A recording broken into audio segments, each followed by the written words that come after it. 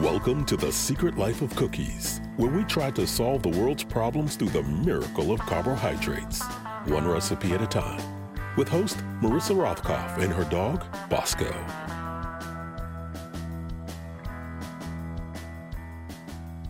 Hello there, and thank you for joining me this week on the episode I'm calling, How Can They?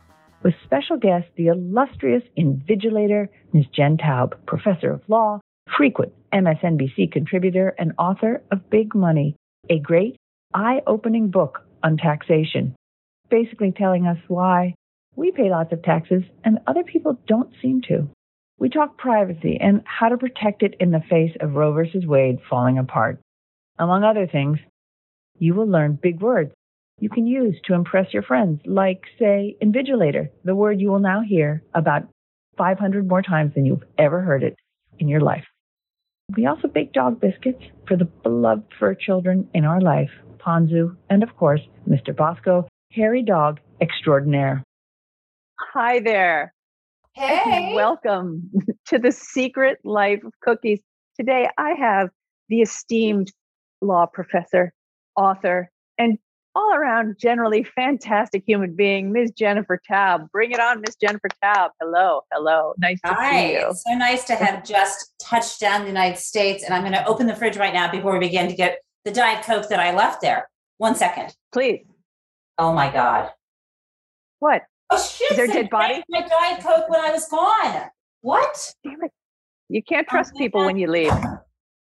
For everyone just tuning in who hasn't been here for the backstory, Ms. Jennifer Taub not only landed in sunny Hartford yesterday, but she came from even sunnier Cayman.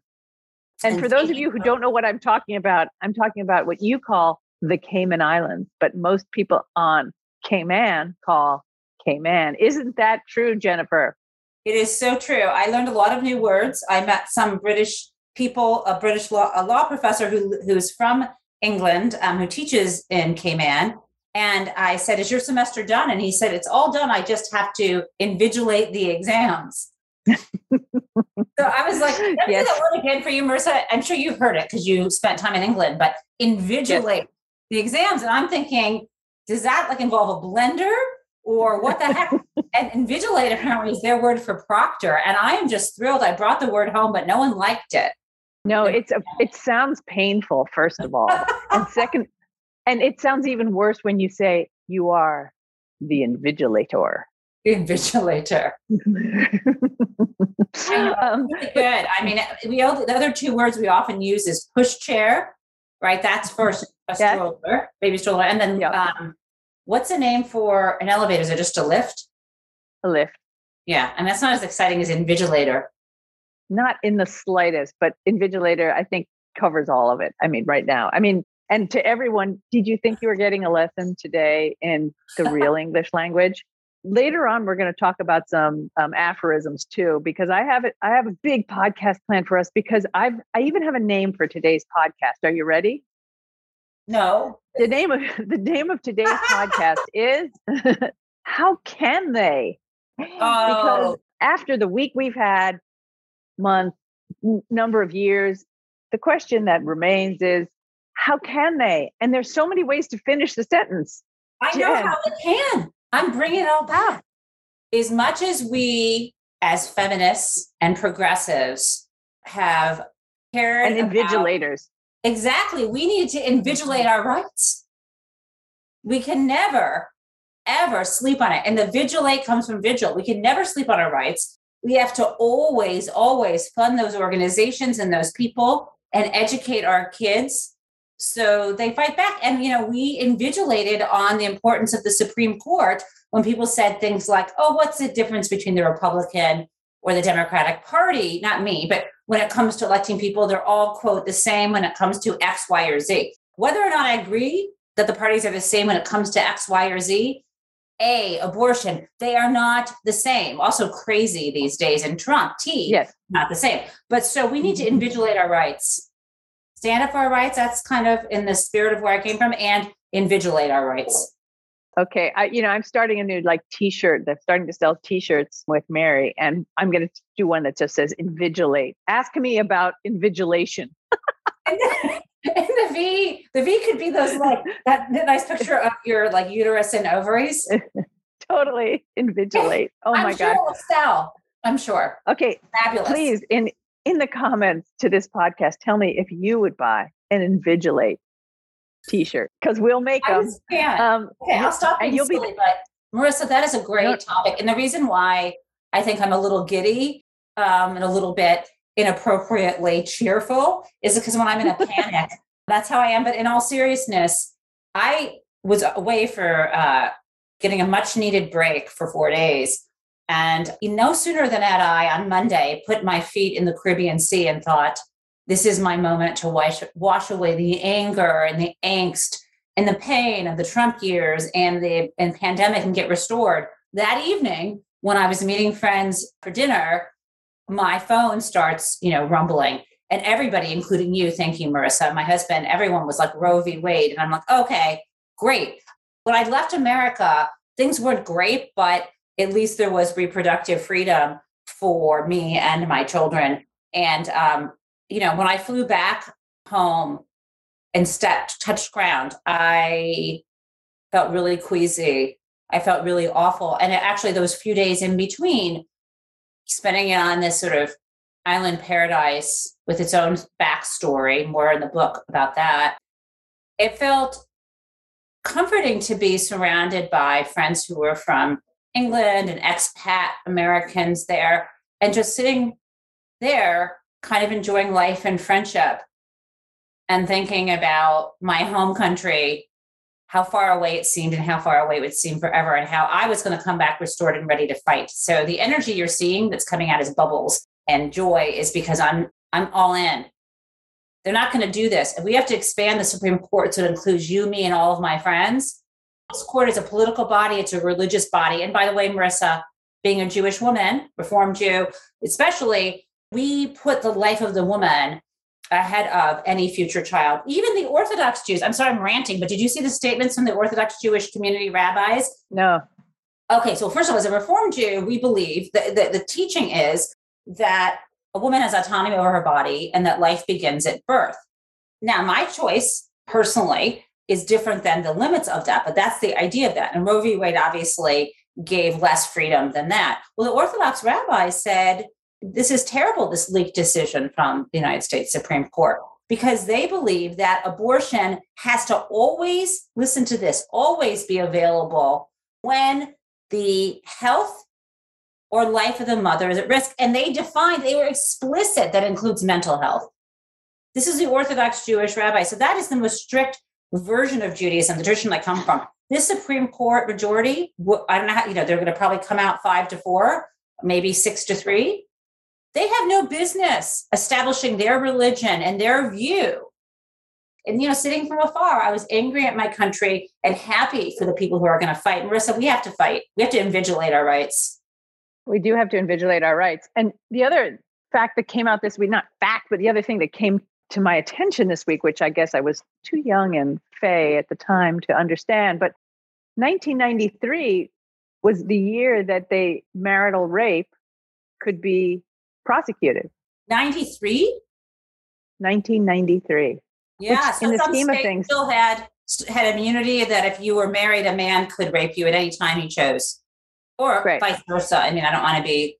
It could be, same sex. It could be the other way around, et cetera. Yep. Wow. Right, but this is definitely sort of designed to make a woman there for a man's demands and needs whenever he wants. Yeah.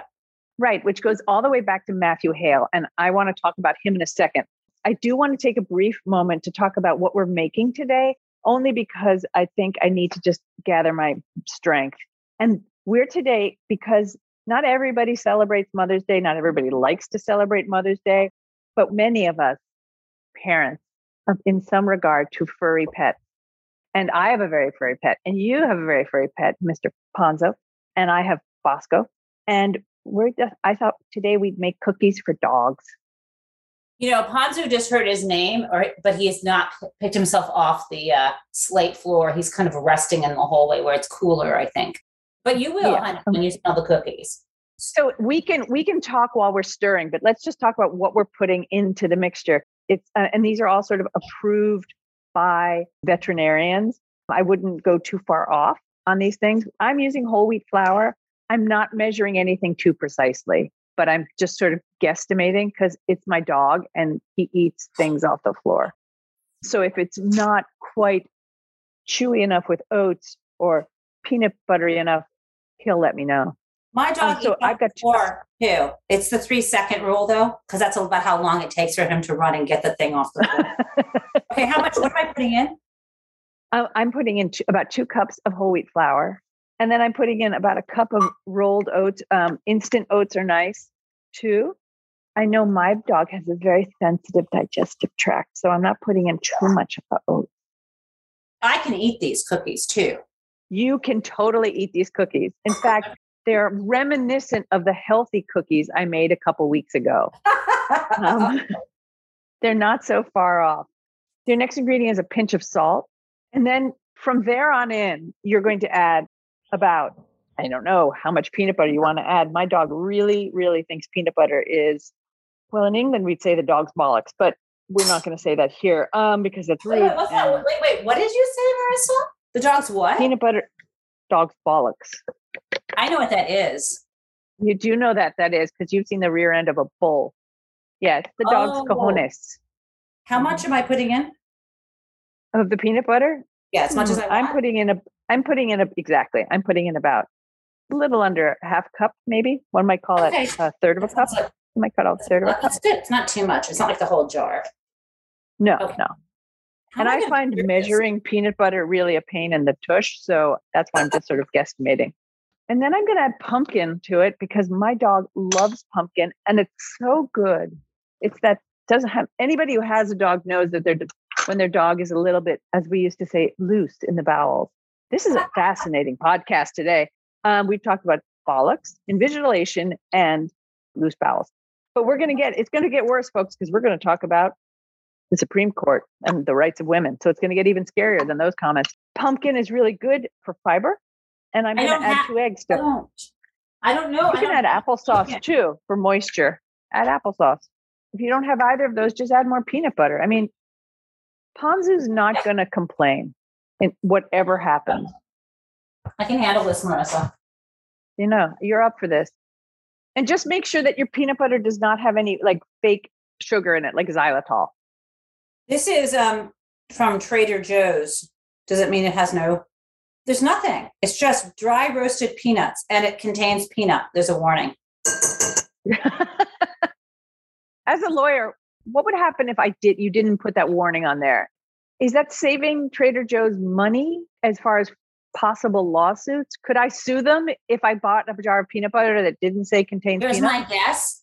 My guess is they have someone whose job it is to, whenever the ingredient list has anything like peanuts in it or nuts, that they always just do that and says, order the contains peanut label. Because if the minute you allow any person to use their judgment, if they're at work and they're not invigilating the printing process, anything could go wrong. Mm-hmm.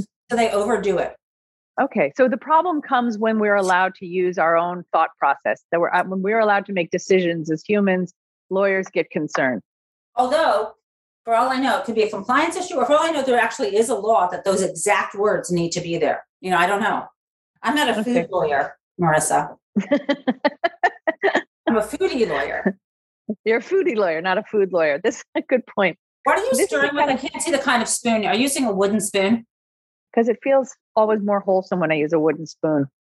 Marissa, I'm going to show you the spoon I'm going to use. It's a wooden spoon that kind of is almost like a paddle spoon. Oh, it's beautiful. That would be good for invigilation. We got to stop. People are getting sick of this. Exactly. Well, maybe it'll be like, Hi Bob it can become a drinking game. Every time. Oh my God. Invigilation. Right. You can play this after dinner, not day drinking. And every time you say invigilate, drink. It's not just nerdy. It's super nerd. Here's some ice water. Delicious.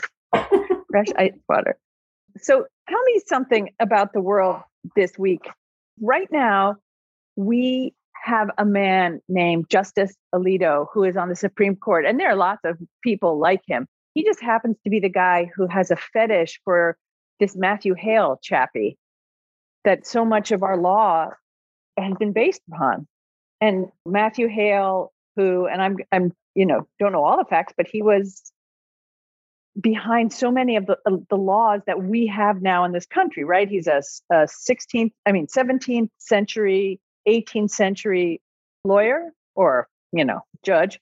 So much of our law is based on him. And he believed that women were a part of their husband. They were a helpmeet for their husband. He believed women were created from Adam's rib. So in that way, how could they ever possibly be anything but the chattel of the husband? And Alito goes back, references Matthew Hale in his leaked document. A woman's primary purpose in adulthood is to be married. She has to be obedient. And it's where we get the rule of thumb law. Do you know what the rule of thumb law is? I do. I used to say rule of thumb, which you all might mean is shorthand, or it's a heuristic for something. And it actually means you could beat your wife so long as what you beat her with was no larger than your thumb. Yeah. And this is what Mr. Alito, I suppose we call him Justice Alito, is basing a lot of his ruling on. There's a difference. Maybe you can explain this to people. There's a difference between coming out with the final document that says this is what we believe in, or what I believe in as a justice, versus what was leaked, right? That's sort of a trial balloon in a way. Well, it doesn't. This is just for people to know, and I think they do. It's not customary. The Supreme Court doesn't leak opinions to see what the public thinks ahead of time. Typically, they're extremely secretive. And sometimes the Chief Justice will assign the writing of an opinion to someone who they think is on the fence if they're not really, and they might be able to come up with more of a consensus opinion.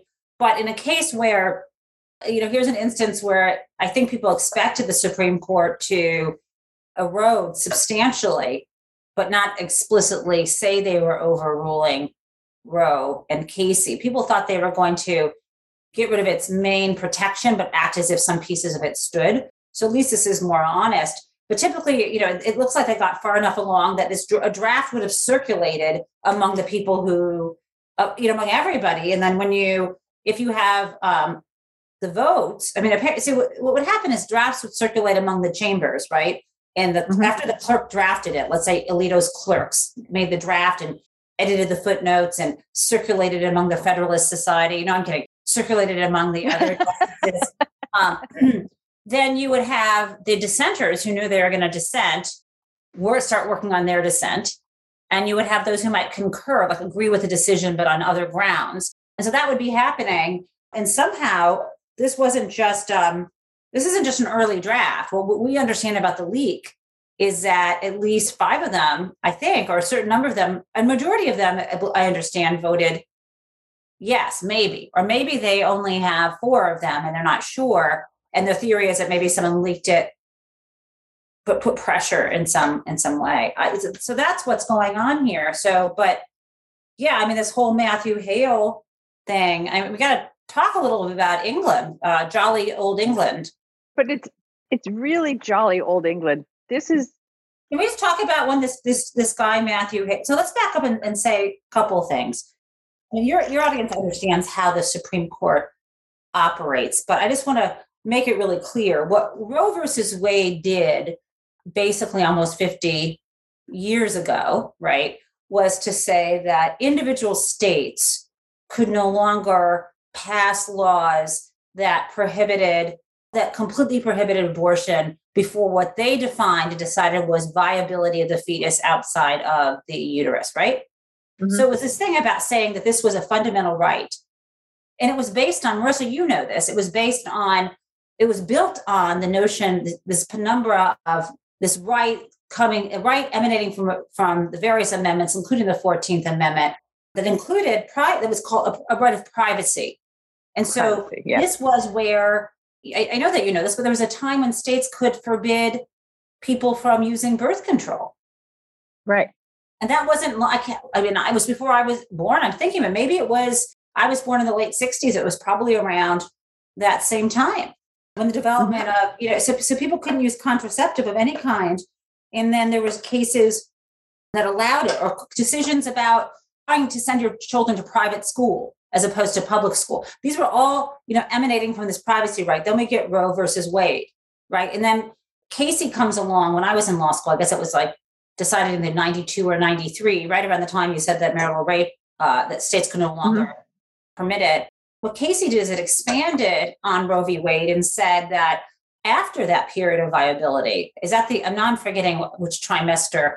I try to block out all of my pregnancies. I love my kids, but that wasn't so fun.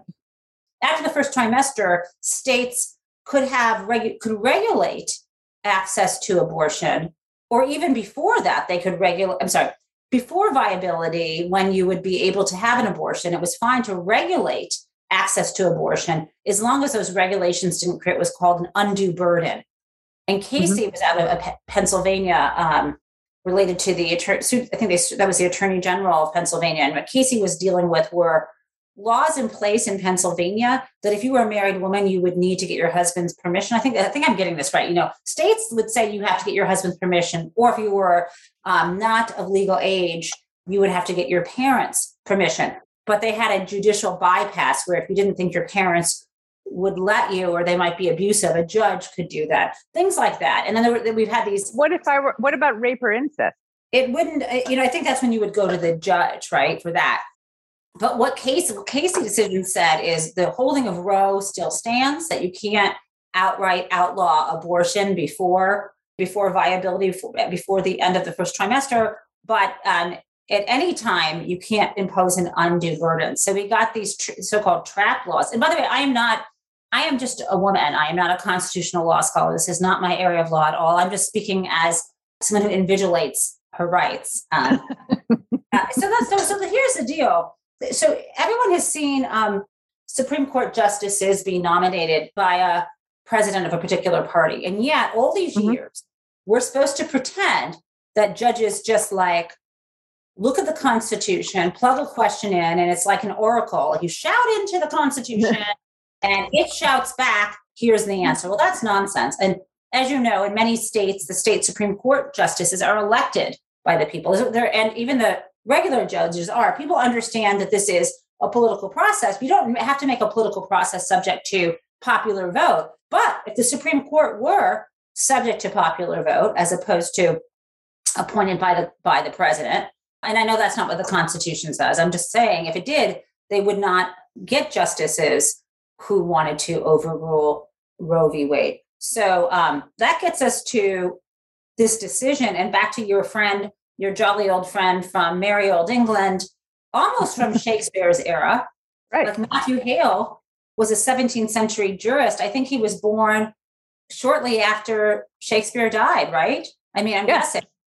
And the thing is that, remember I said you can, this idea of you look into the Constitution, it shouts back. Well, when the reality is the Supreme Court doesn't just opine on whether a state can have a law or not, or Congress can pass a law and decide whether it can hold or it can't hold based on what the Constitution says.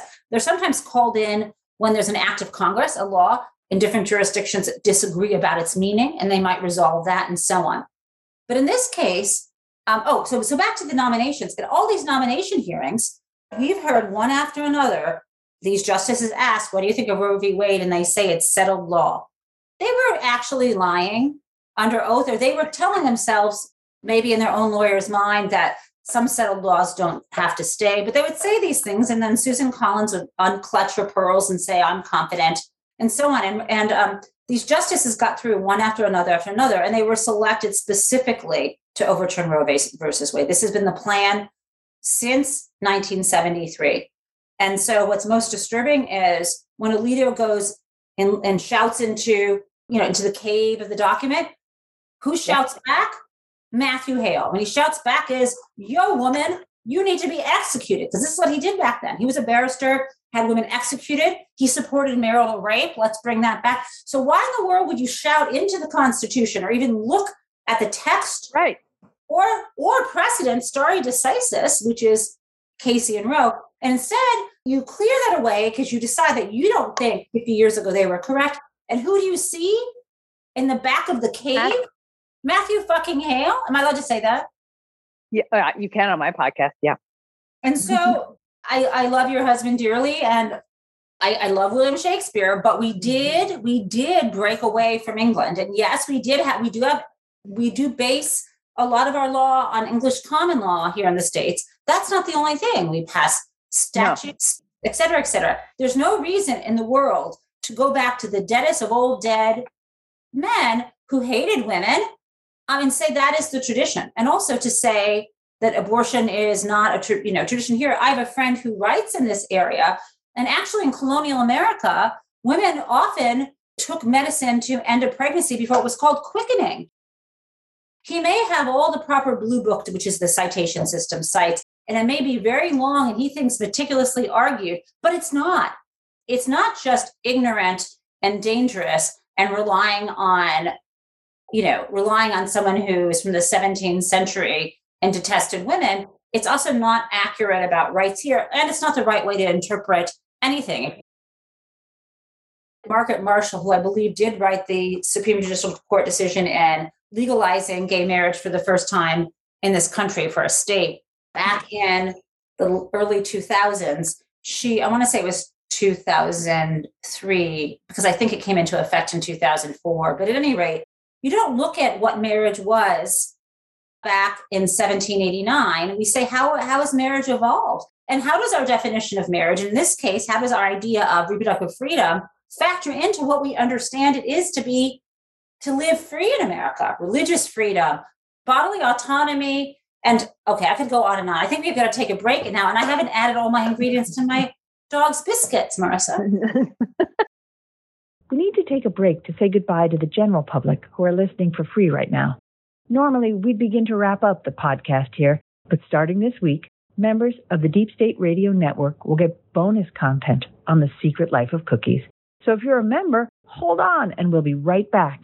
And if you aren't yet a member, support our work and help us get our baking supplies by becoming a member for less than $5 a month. Less than $5 a month. And baking supplies and all the recipes you can cook. We hope you'll join us. But if not, we'll see you next week.